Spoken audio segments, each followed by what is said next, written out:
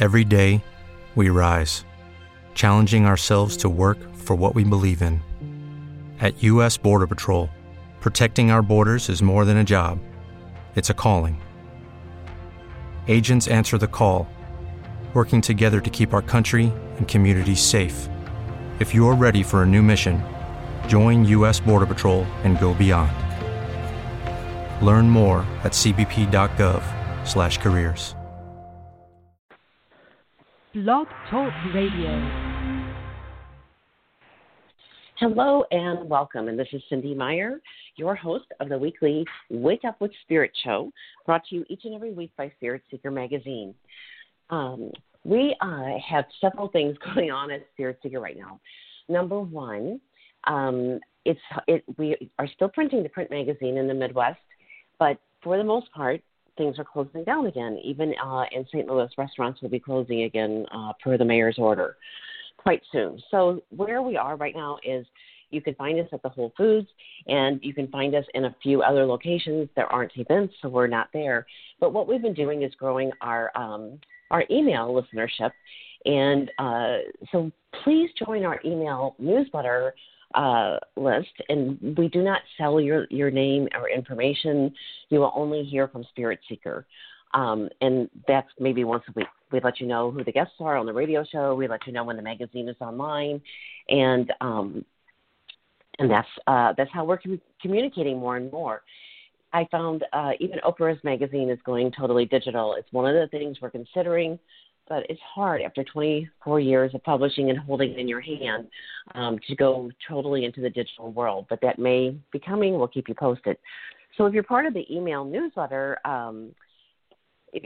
email subscriber, let's put it that way, then you will also have opportunities to win free books and used to be tickets to events, but not right now. We'll be working with more digital events and letting the readers know about that.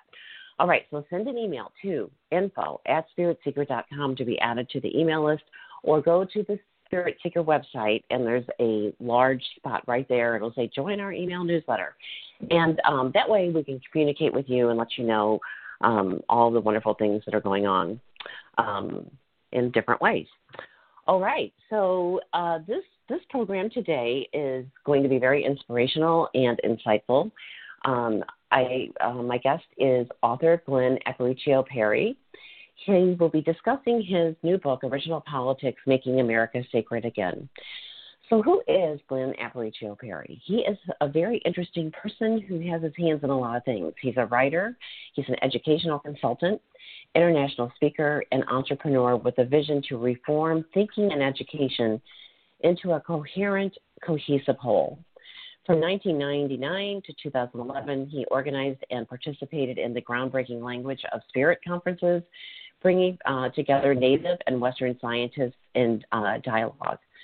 The founder and past president of the Seed Institute, he currently runs a think tank and regularly moderates dialogues. Isn't that lovely in this day and age? People having dialogues and differences of opinion, but that's where the power is, to hear one another. At any rate, he'll be talking more about that. I'll be quiet. So he is also the author of the Nautilus Award-winning Original Thinking, a Radical Revisioning of Time, Humanity, and Nature. He lives in northern New Mexico. So let's bring him on without further ado, and we will hear his thoughts this morning. So good morning, Glenn, and thank you so much for being my guest today. Good morning. How are you? Oh, I'm here. I am well. Can you hear me? Yes, I can. Yeah, we're clear. So since you wrote this book, I mean, so much is changing every day. So I'm going to let you just dive in and if you would share though, like how this book came to be, because I know you're always thinking and you're in dialogue and your mind is expanded, with your think tank, et cetera. But what was the catalyst that you're like, okay, I'm just putting this to paper and sharing this with people? Well, thank you for asking. It really is the work of the ancestors. I almost can't answer your question because, I do my prayers and they are they give me the direction of where to go. And I often seems like I'm given assignments that I wonder at first sound very daunting. So original politics, for instance, required me to become an historian. I wasn't an historian, and usually it's not something you just acquire. You can't go to the grocery store and pick up a package. You have to put in the work. I did know that Native America had influenced the founding of the United States, but I just knew a little bit about it, mostly from Native people as via oral tradition. But I came in contact with a man who lives in Albuquerque, Stephen Sachs. He has a spiritual name, Mukit. He's Sufi, but Stephen Sachs is his author name, and he was a political scientist, and he had worked very closely with LaDonna Harris. I don't know if you know LaDonna. You ought to. She's an incredibly impressive Native woman who used to be married to Fred Harris, and was the person singularly responsible, really, the person most responsible for returning Blue Lake to the Taos Pueblo, and she really knew how to navigate Congress in beautiful traditional ways, Stephen Sachs introduced me to people like Bruce Johansen, who wrote his doctoral dissertation in the 1970s on the influence of Native America on the founding of the United States. He wrote a book with Donald Grindy later called Exemplar of Liberty, the subtitle is Native America and the Evolution of Democracy. That book was written in the early 90s, I think, and lambasted by Rush Limbaugh, and then Bill Clinton bought 535 copies of that book and gave it one to each member of Congress. Wow. But still, it didn't really penetrate the consciousness of the people. Still today, the most common reaction when people read my book, Original Politics, is that I had no idea about this. I had no idea that Native America influenced the founding of the nation. So all of these factors came into being, but of course the way the country is now was a big factor too, and subtitling the book "Making America Sacred Again" is obviously a play off of Donald Trump's "Make America Great Again," and I saw this as a time when healing was needed. And I always was conscious of that my purpose in writing this book was to be an agent of healing and an agent of part of healing comes from just putting what's going on in the present in a larger context. And that is indeed, I think I accomplished that. That's certainly what I set out to do. Well, and you did share this in your book, but I just wanted to hear it from your mind. But I do want to read this one part, and this is in the preface actually, and it's Red Hawk is quoted here, and he says, "What none of you seem to realize is the extent that Native America has made this country. Is this country? This country is built upon the land of my ancestors, the blood, sweat, and tears of my Native brothers and sisters.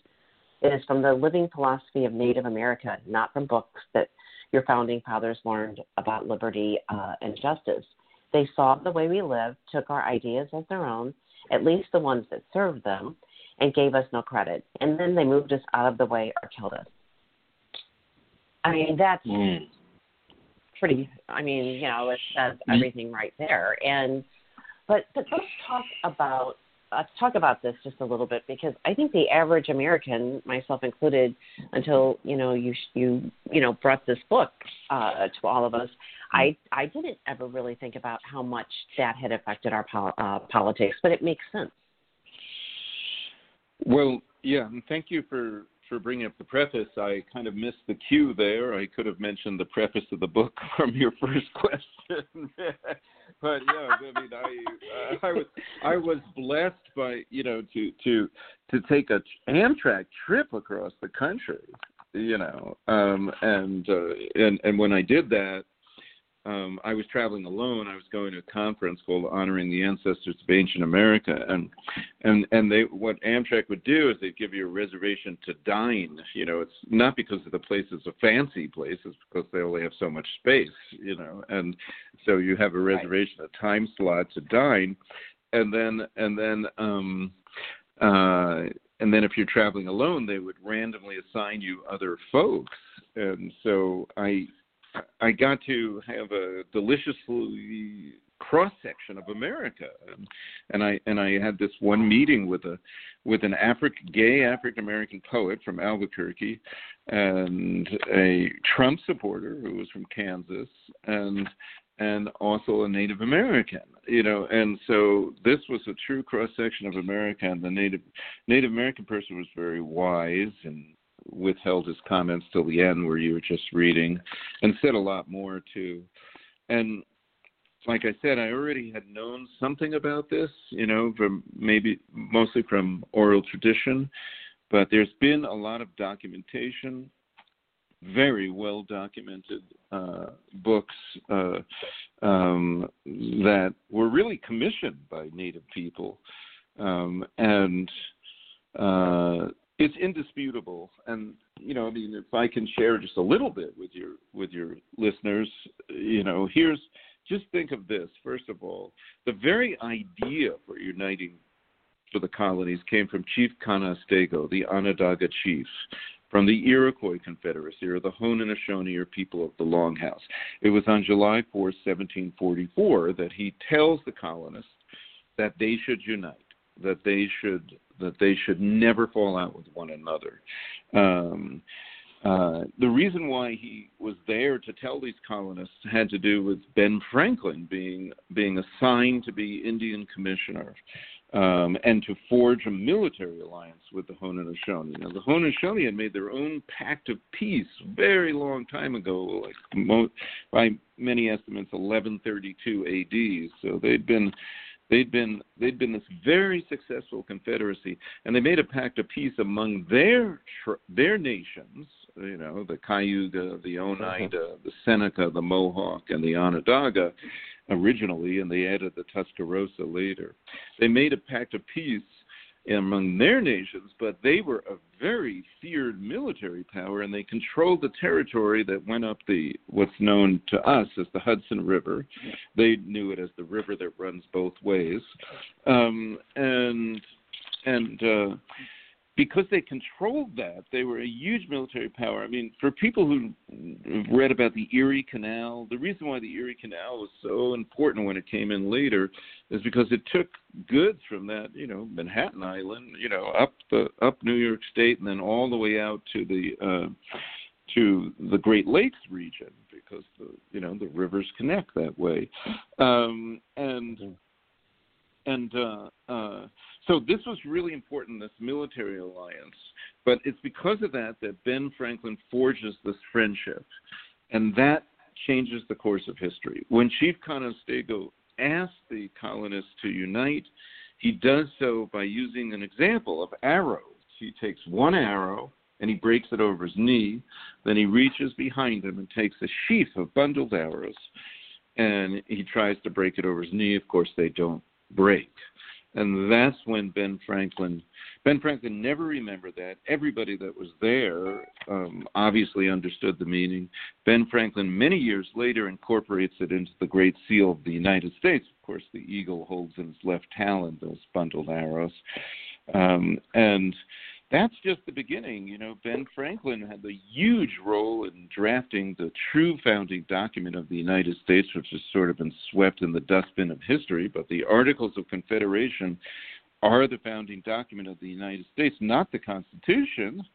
You know, I find it very strange. You know, these school children learn about the Declaration of Independence and the Constitution as if 13 years in between nothing happened. No, of course something happened. And the the Articles of Confederation were ratified in 1781. France and Morocco recognizes the United States as a country right away, and they go into effect, and they were in effect for eight years, and there were 8 presidents before George Washington. You unfortunately you'll fail your test for citizenship if you told them that, but they were different kinds of presidents, and they rightfully should be separated from the presidents Washington onward, but they still were presidents, and the thing is they only had a 1-year term, and all their power was derived from the legislature. There was only one body then. It was the legislature. They had no other power other than that. And it's only, when Hamilton and Madison decide that they want to expand the power of the executive, and we're wondering about how good an idea that was right about now, but, that we had the Constitution come into power. So, it's it. And even the Constitution is also based upon the Iroquois Confederacy to a great degree, and I'll really quickly explain that. Remember I talked about the 5 original tribes? Well, the Seneca and the Oneida were known as the younger brothers. I'm sorry, the Cayuga and the Oneida were known as the younger brothers. The Seneca and Mohawk were known as the older brothers. And the Onondaga were known as the firekeepers. They're comparable to the executive branch. In the Iroquois Great Law of Peace, an initiative began with the younger brothers. The older brothers had to concur, and then the Onondaga, or executive branch, could veto it. But the younger brothers and older brothers held steadfast in wanting to do what the initiative was. The veto would be overturned. And also they got, I feel, the Founding Fathers got, one of the most important things, Cindy, is that the Founding Fathers learned from the Haudenosaunee the concept of impeachment. Now, some people will dispute what I just said because it's true right in the Federalist Papers that the Founding Fathers credit the idea of impeachment to European government. But have you ever considered in Europe you could not impeach the king? You could not impeach the king. But in Native America, it was the Haudenosaunee women who were the Wisdom Council that nominated the male chief and had the right to remove him by taking off his deer antlers, the symbol of authority, if he committed any act of malfeasance. That was well known to George Washington, to Thomas Jefferson, to Ben Franklin, to Thomas Paine, and other founding fathers.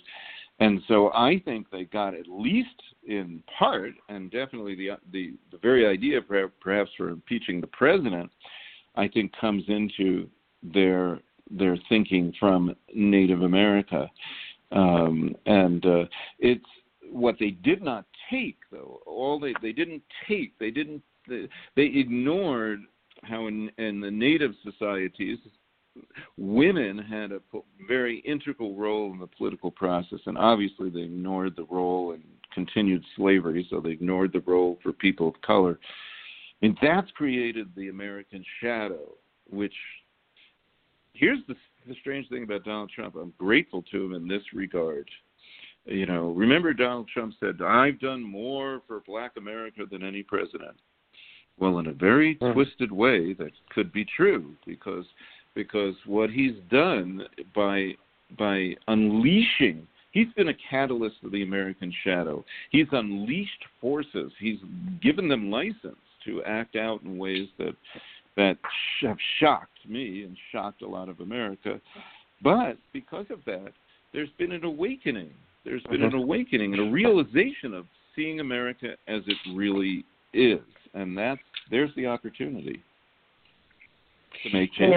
It's very right. I mean, I said that from the start. I said all of the darkness, well, not all of the darkness, but I said he is going to bring all of our stuff up, and we're all going to just have to really, look at it. And that's exactly, what has happened. And it's not pretty. I think that we're seeing the underbelly, this dark side of the United States. Like, who knew that there was this much prejudice? I mean, we know it, we know that there's racism, you know, but you just don't realize. I mean, I remember in the 60s, you know, I was like, you know, only 9 years old, but I can remember, you know, my cousin very upset because she lost her job because of quotas. You know, they had to have so many, you know, diversity in the workforce. And I mean, look how far that was long ago, and here we are still just like wrestling with it. But I do believe that that what you're saying about women, I mean, women have been awakened. I mean, I had never marched before, you know, like 5. I had never been a political person really until 2015 and 16, and ever since I feel like I haven't stopped. So I'm learning. I'm like a late political person, and I have a group of women that I've met, and they've been my, you know, my guide. I listen to them, and I've learned from them, and the power of women being unleashed is just pretty amazing. So when women marched on every continent after, you know, Trump was put in office, they saved, by the way, signs, museums all across the country and the world saved those signs because it was a historical moment. And I did know about the Native American women who were able to, I didn't look at it as impeach, but I guess it is, remove a chief who was too warlike or was not, you know, implementing, wasn't healthy with overzealousness or whatever. And I think that's a check and balance. And right now it just feels like our checks and balances are missing. Yes. I mean, I know. I know we have the branches, but you go ahead. You're the expert here. Go ahead. No. I don't like to be an expert, but I have done the research. I mean, you know, here's the thing. What you're talking about is really, really important. And just so your listeners are clear, it wasn't just that the Haudenosaunee women nominated the male chief, and that's the end of their participation. Not at all. You're talking about war. For any war treaty or any war or treaty to be enacted, 2/3 of the Women's Council had to agree. The women had an integral role. If in any time the women were dissatisfied with how things were going, they could call a grand council, and they would join in and assert their authority. They were basically the wisdom council, so that we're giving the men the power to enact things on their own. And I always laugh when I say this, but I think that is the most beautiful way to merge masculine and feminine partnership. Because men are very good at getting things done, but we need direction. You know, it's just and yes, women yes, and we often don't ask for direction. You know, it starts very early. You know, so when you have that kind of partnership, it works. Now we're never going to have that kind of a gender role differentiation in America, and that's not what's happening. Instead, what's happening is women are coming into office, and it did begin on day one of the. Let me backtrack a little bit. In the 19th century, I'll come right back to Trump. But another thing that people don't realize is how much the Haudenosaunee or Iroquois women affected the first suffragists of the United States. Elizabeth Cady Stanton, Lucretia Mott, and Matilda Gage. They were all living in Haudenosaunee territory near around Rochester, New York, what's called Rochester today. And it was then that the 19th century women got the courage to ask for equal rights. And they weren't just asking for the right to vote. They were asking for complete equal rights. How did they ask for equal rights? Because in the 19th century, American women, Euro-American women, had almost no rights once they were married. They became dead in the law, as Sally Roche Wagner has written about. They had no legal existence. Okay, so if they were to leave their husband, they would be returned to them just like runaway slaves were returned to a master. This is the way it was. If they were to separate from their husband, they would lose custody rights to their children. They had no right of divorce. They could never divorce. And so women have essentially no rights. And so out of this, how in the world did they come up with the idea of asking for equal rights? Yeah, I mean, 19th century American women could not speak out loud in church. Okay, so they really had no rights in a lot of ways, and yet they asked for equal rights. And they did that because they were living next to the Haudenosaunee women who were completely equal in their society. And that was a beautiful thing. Yeah. So yeah, go ahead. I want to come back to the present, but you go. Yeah. No, I just want to say, I remember my mother-in-law, sharing that she couldn't have a bank account. I mean, and I saw a reenactment of Elizabeth Cady Stanton. One of my friends actually does a performance with her with a historical history, and she dresses up like her and everything. Her name is Rebecca now, and that's one of the things is that you, back in that time, even if you made money, you didn't get to keep it. You could not keep your own money. Women were not allowed to have their own money. It was crazy when you think about it, that we were basically property. Women were property. Well, and they belonged to either their father or their husband. There was no in between, really. Yeah. Well, that's putting it bluntly, but truly. And we don't have to go back to the 19th century. We just have to watch I Love Lucy, and know that, your mother, I'm sure, wasn't able to have a bank account. I mean, it was really not until until around the time I was born, the 1950s, 60s, it might have been 1970s when women were able to have a bank account without their husband or some other male figure co-signing with them. Yeah. Mm-hmm. But that's just fascinating. I did not realize that the suffragists, the original, the ones you named, I did not realize that was the influence. That should really be shared. Like that should be taught in every history book. Well, yeah. So fast forward to the present, and thankfully, look what happened. I mean, we in an unusual way, we might have Donald Trump to thank. I mean, things work in strange ways. It's because he ran a pretty openly sexist campaign against a woman that women got angry and marched, and not just in the United States, all over the world. Somehow it was the world's largest movement, and it led to the Me Too movement, which really changed the world in very, very dramatic ways, shifting balance of power. And for the first time, some powerful men were held accountable for things that they were never held accountable for before. And then that was superseded by I don't use Trump anymore. I've eliminated from my vocabulary. But that was superseded, surpassed by the Black Lives Matter movement, became the world's largest movement in the world. And in both cases, I would say those were strong examples of the American shadow. Our sexism and our racism came out of the closet in a way, and that was super ugly.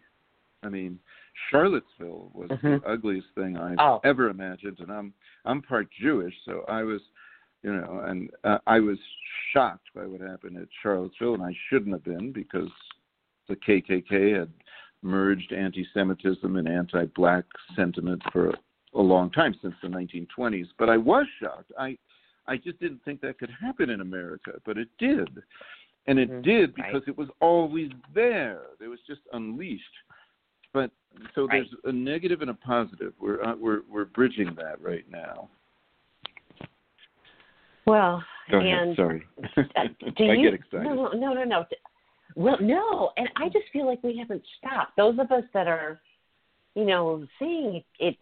Yes, we've got this new reality and this new thing, but every single day, Glenn, you know what I'm talking about here. I know. I just feel like we've been on the front lines, and I loved how you posted the pictures the other night from your walk, and I looked at that and I'm like, oh my goodness, he went for a walk with friends. so many of us have been isolated, during this pandemic. And even the pandemic is affecting politics. Like, I thought the convention, the Democratic convention, I thought it was powerful. It was so intimate, like in your living room, and, me and the cats, like watching it, I guess I live alone. And I just thought, wow, just the wisdom, and then John Kasich talking, but, I didn't realize the thing about AOC was only given like a short time, and I missed that. I'm moving this week, so I came in late a couple of the nights with the convention because I had helpers here, and you don't say no when you have people helping loading things and carrying things. But like, where do you think? I mean, right now with Women Awakened, and women of color are coming into their own. I mean, we had in St. Louis, we had this guy in office for I think 30 years, and this new gal knocked him right out of the office, and no one ever thought. And we all wrote postcards for her, and that's what we do. It's called Postcards and Conversation. We used to meet in person every Tuesday morning, and we would write postcards to support local political candidates. Starting at the local level, which of course then increases awareness, and on we go. Well, we can't meet in person anymore, so now Zoom is the new world. We meet.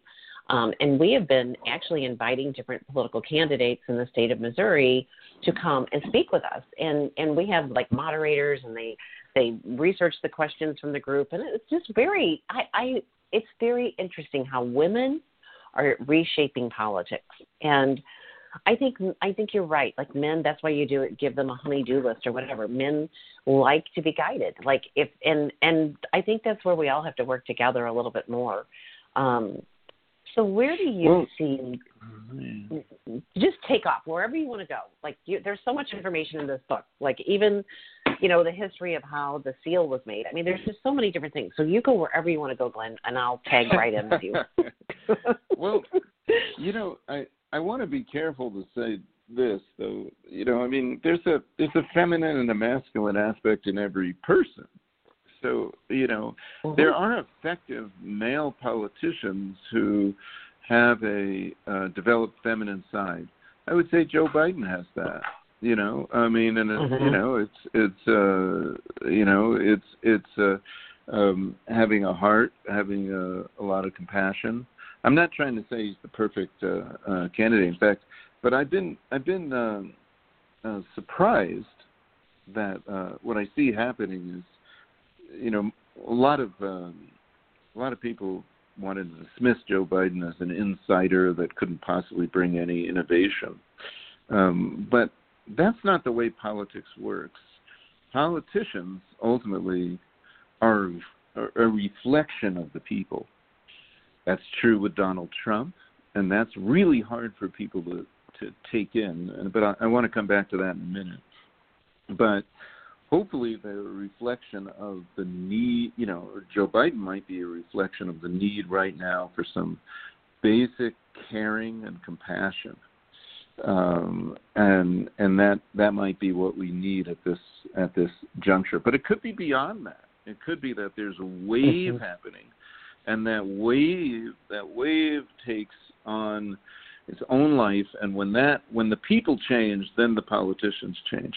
So I make this point very carefully because I end this book with love, and I could tell you, it's funny, I just looked at a letter I have which has a stamp on it called love as I was saying that word.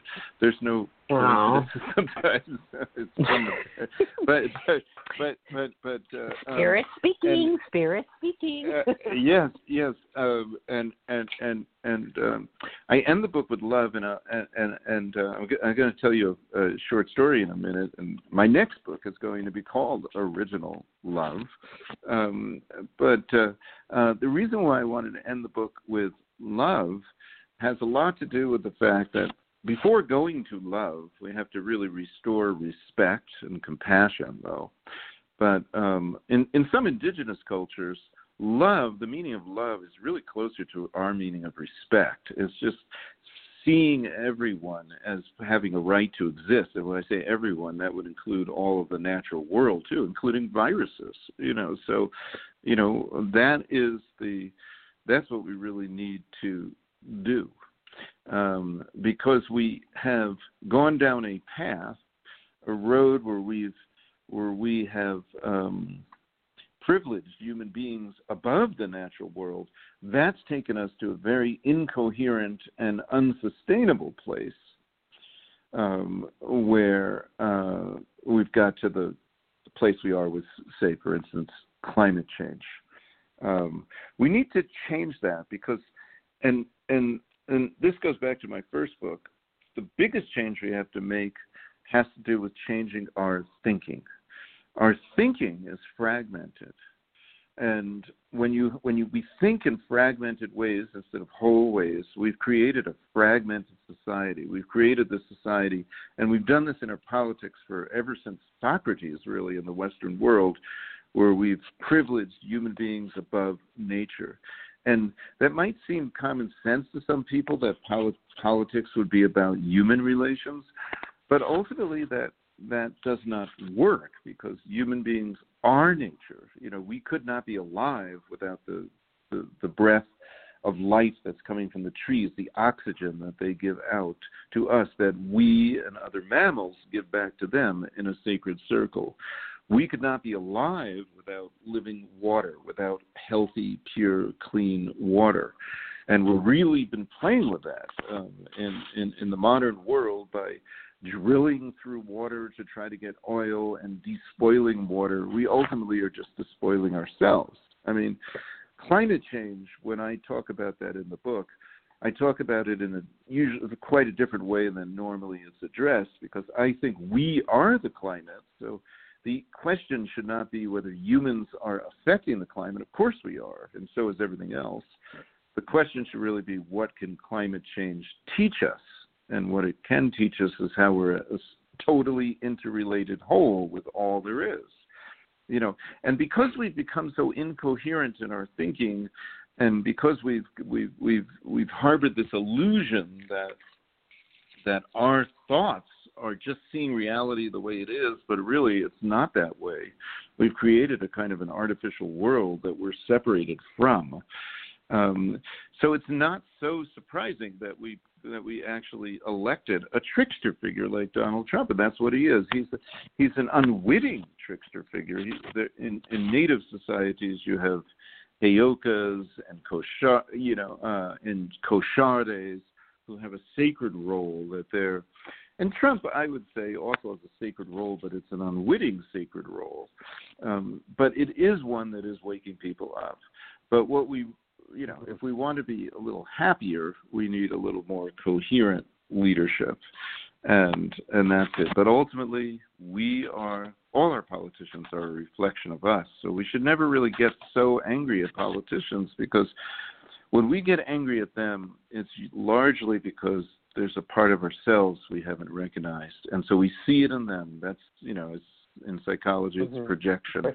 We see it in them, and we get very angry about it, but we're a part of that. I mean, there's people that have embraced the American dream of money, and that's why they had some affection for Donald Trump, the entrepreneur.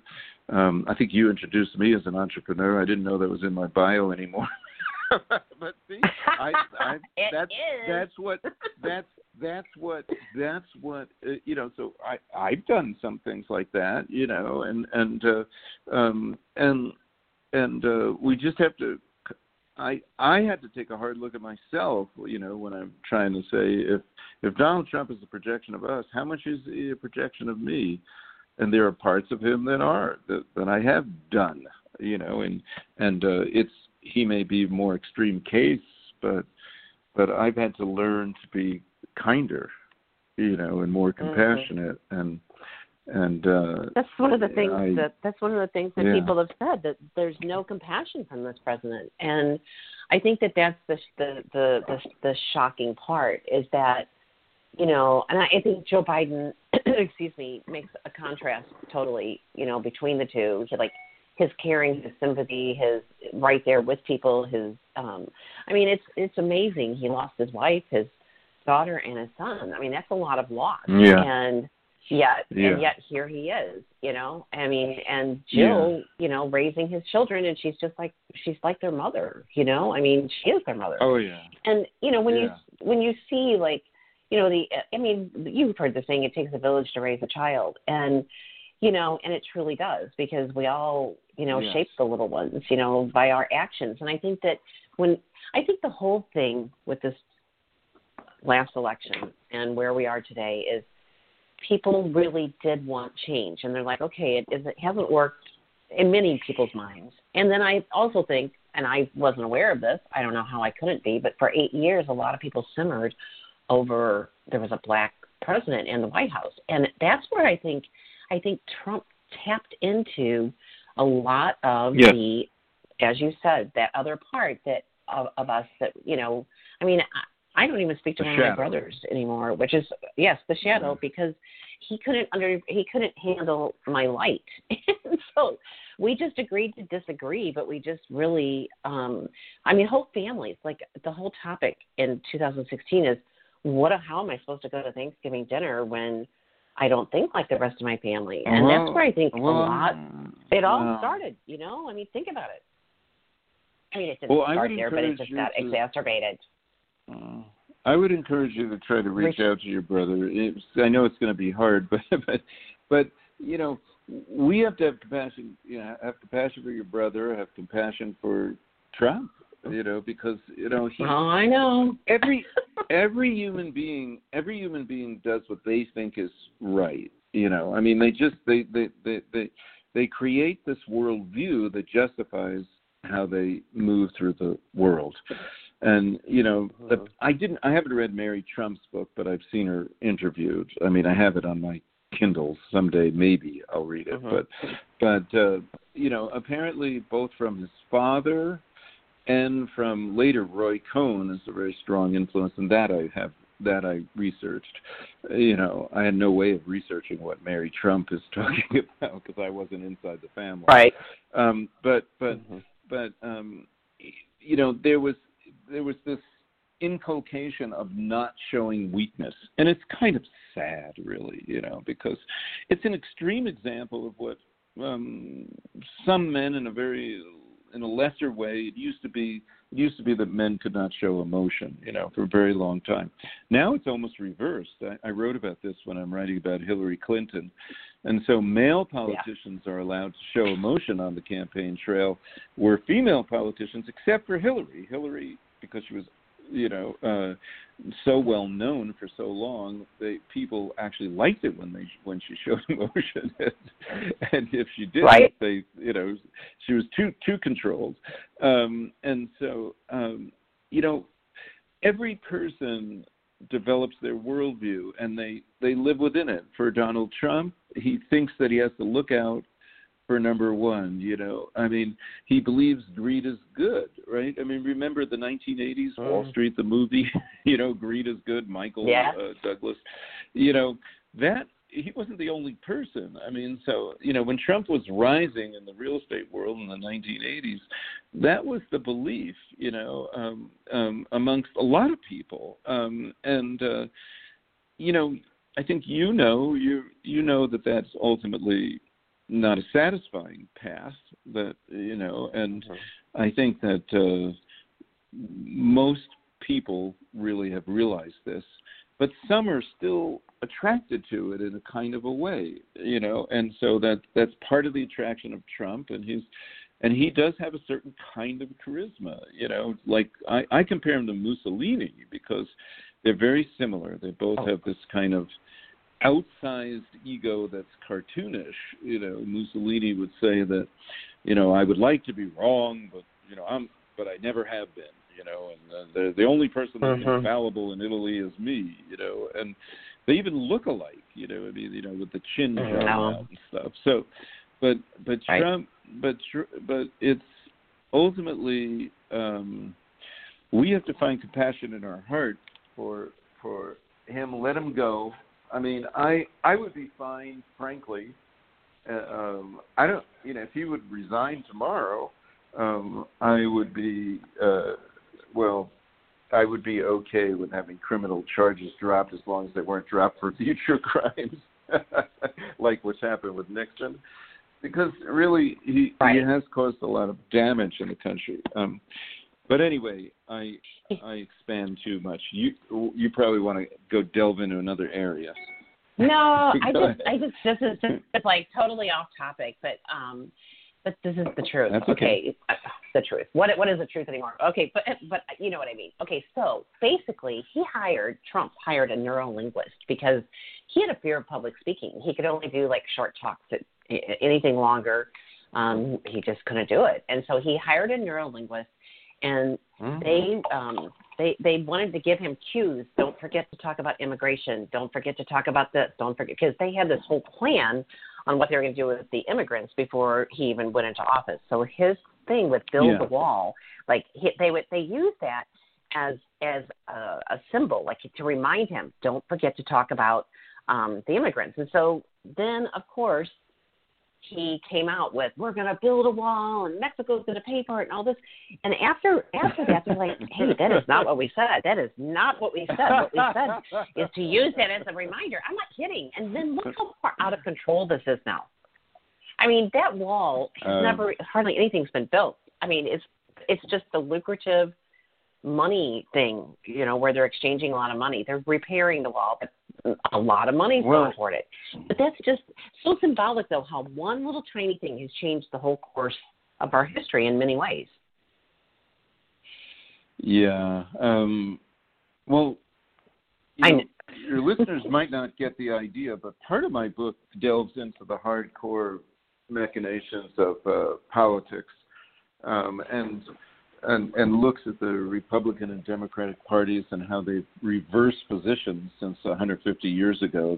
They couldn't be any further from their origins. I mean, of course, the Democratic Party was the party that was for expanding slavery to new territories. The Republican Party was the party of Lincoln, but it couldn't be any further when you get to Donald Trump. And the Democrats couldn't be any further from Andrew Johnson and Andrew Jackson to Barack Obama, their last president until now. But there's a lot going on behind the scenes that may not be apparent. Like, for instance, Republicans were able to piece together a very unusual coalition, that came out of a few events happening in the 1960s with LBJ passing civil rights legislation. Until then, the Democrats were arguably the party that was still the party of the South. They were the party that had a lot of ties to racist elements. George Wallace is still a figure running for presidency in the late 1960s and early, I think 1972 he ran too, if I'm not mistaken. But after LBJ passes civil rights legislation, what happened was, it didn't happen right away, but with Richard Nixon's Southern strategy and other elements, the base of the Democratic Party, which was the Southern base, became the base of the Republican Party, and then the Republicans had a problem, so they had to stitch together a coalition. And this may be cynical, but in a cynical but if brilliant way, somehow they were able to convince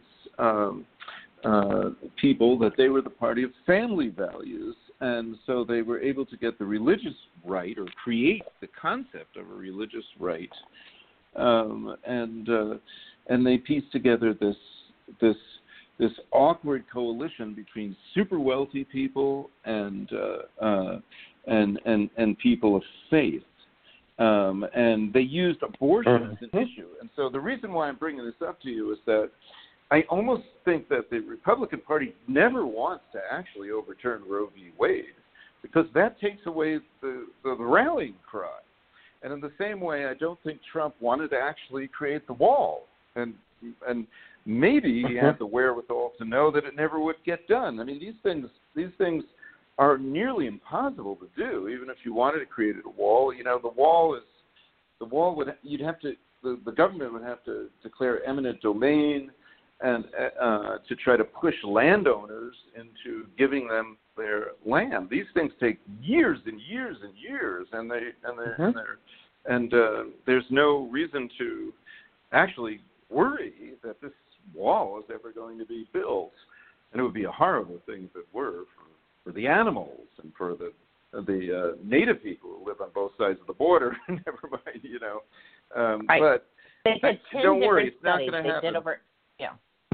Right. Yeah. But it's once again, that's what gave him his overreach, in my opinion, of declaring it a crisis at the border, and then now his executive powers have enabled him to just go into the funds. Oh, well, we need this for the border. Oh, we need this for this.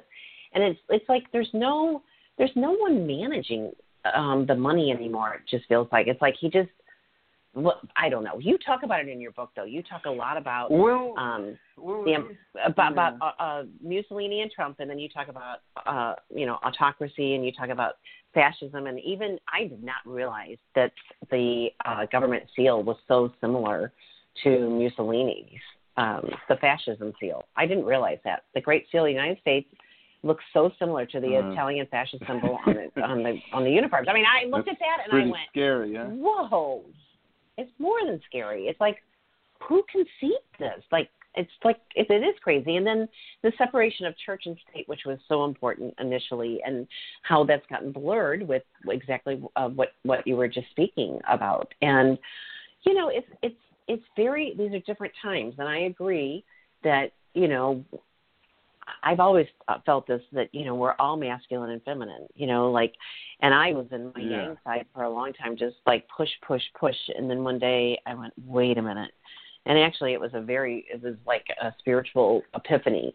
And it was like, I don't know if you've ever heard of Babaji, it really doesn't matter, but he appeared in one of my breathwork sessions. Sure. And he just basically said, we are all masculine and feminine, and we must honor both sides and get to know ourselves in that. And, there's just so much that has happened to awaken us in the last 4 years. And I think you're right. I've tried not to, strongly dislike him, because what is that going to do? But my son was, one day he's his mom. I mean, this was probably in 2017, his mom. Every conversation you bring politics in. And he says, this is getting a little bit tiring.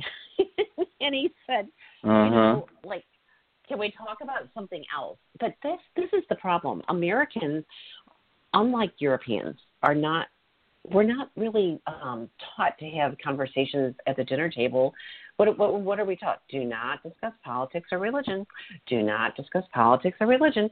And I think that when you get into the older cultures, they talk about everything. I'm not saying, that they're perfect, but it's just, I think in America, we must become more educated. And I think that that's what's missing that's, when you were talking about with your, the Western scientists and the natives scientists in dialogue with one another. I mean, we don't have dialogue anymore. It's almost like anyone who is not a Republican isn't an American anymore. I mean, this division is just it's unfathomable to me that we are no longer the American people. And I think that making America sacred again is what's needed. I think your book, thank you. You touch on so many ways to bring us back home, but you also have said this is where this, like the electoral college, the original inception of it was really good, but then we've gotten away from it. When we have, touch on that just a little bit. I don't think I said it was really good. The electoral college really good. I mean, I but it had a specific purpose to avoid autocrats. Right. That part. Right. That part is the only part I talked about. I didn't actually address the full issue of the electoral college. Is really complex, and it's wrapped up with slavery. So it's wrapped up with representation of and having slaves be 3/5 of a person. So I wouldn't say it's just good, but it was complex. It was a way to try to balance between urban and rural America, and that part is good. But I did want to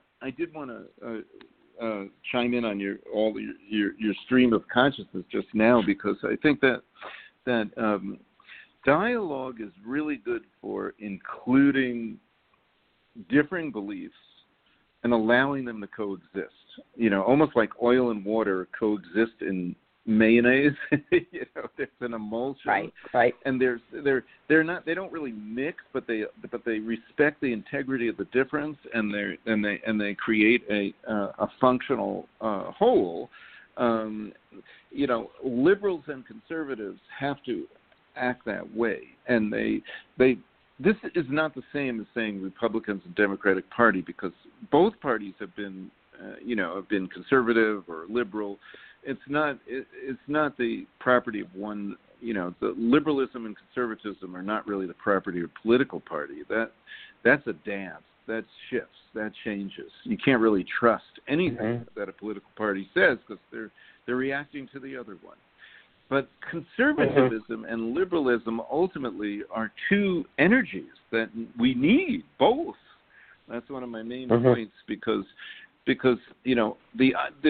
impulse to progress, we have to have that. Otherwise, we would be stuck in inertia. But the impulse to conserve, we have to have too. But my argument with people who might identify as conservatives is that look toward Europe. American conservatism has become only about money. And that's what, that's reflected in the Trump presidency, of course. But conservatives should be conserving the light, the air, the water, and the earth. And they do that in Europe. And I think it has to do with the difference in our histories, because America was this land of plenty. Everybody thought it was extended forever, but that's changed now. So we have to rethink that, and we have to, and if we can rethink how we interact with nature, then we have a chance of interacting better with each other. That's really where I end with. Here's your last chapter, From Politics to Love, A Journey from Fragmentation to Wholeness. It's beautiful, and I want to read this quickly. I know we're almost at the end of our time, but you quote the spiritual activist and author James O'Day expressed this eloquently. Breathe into your heart so that it opens and empties. Do not try to keep it full all of the time. Let it empty. Let it fill. You will discover as you do so that you do not have to invent love or gratitude, because they are natural forces in the universe that could not exist without them. And, the beautiful saying in Sweat Lodge is the leader always says, and I'm going to mess this up because it's been a long time since I've said it, but I know you're going to know it. Ho tonka taka to all my relations. Do you know what that saying is? And it's basically yeah. Oh, thank you. Okay. Thank you. And I know, but I've just forgotten it. I'm like, oh my goodness, and I'm Cherokee, so oh my goodness.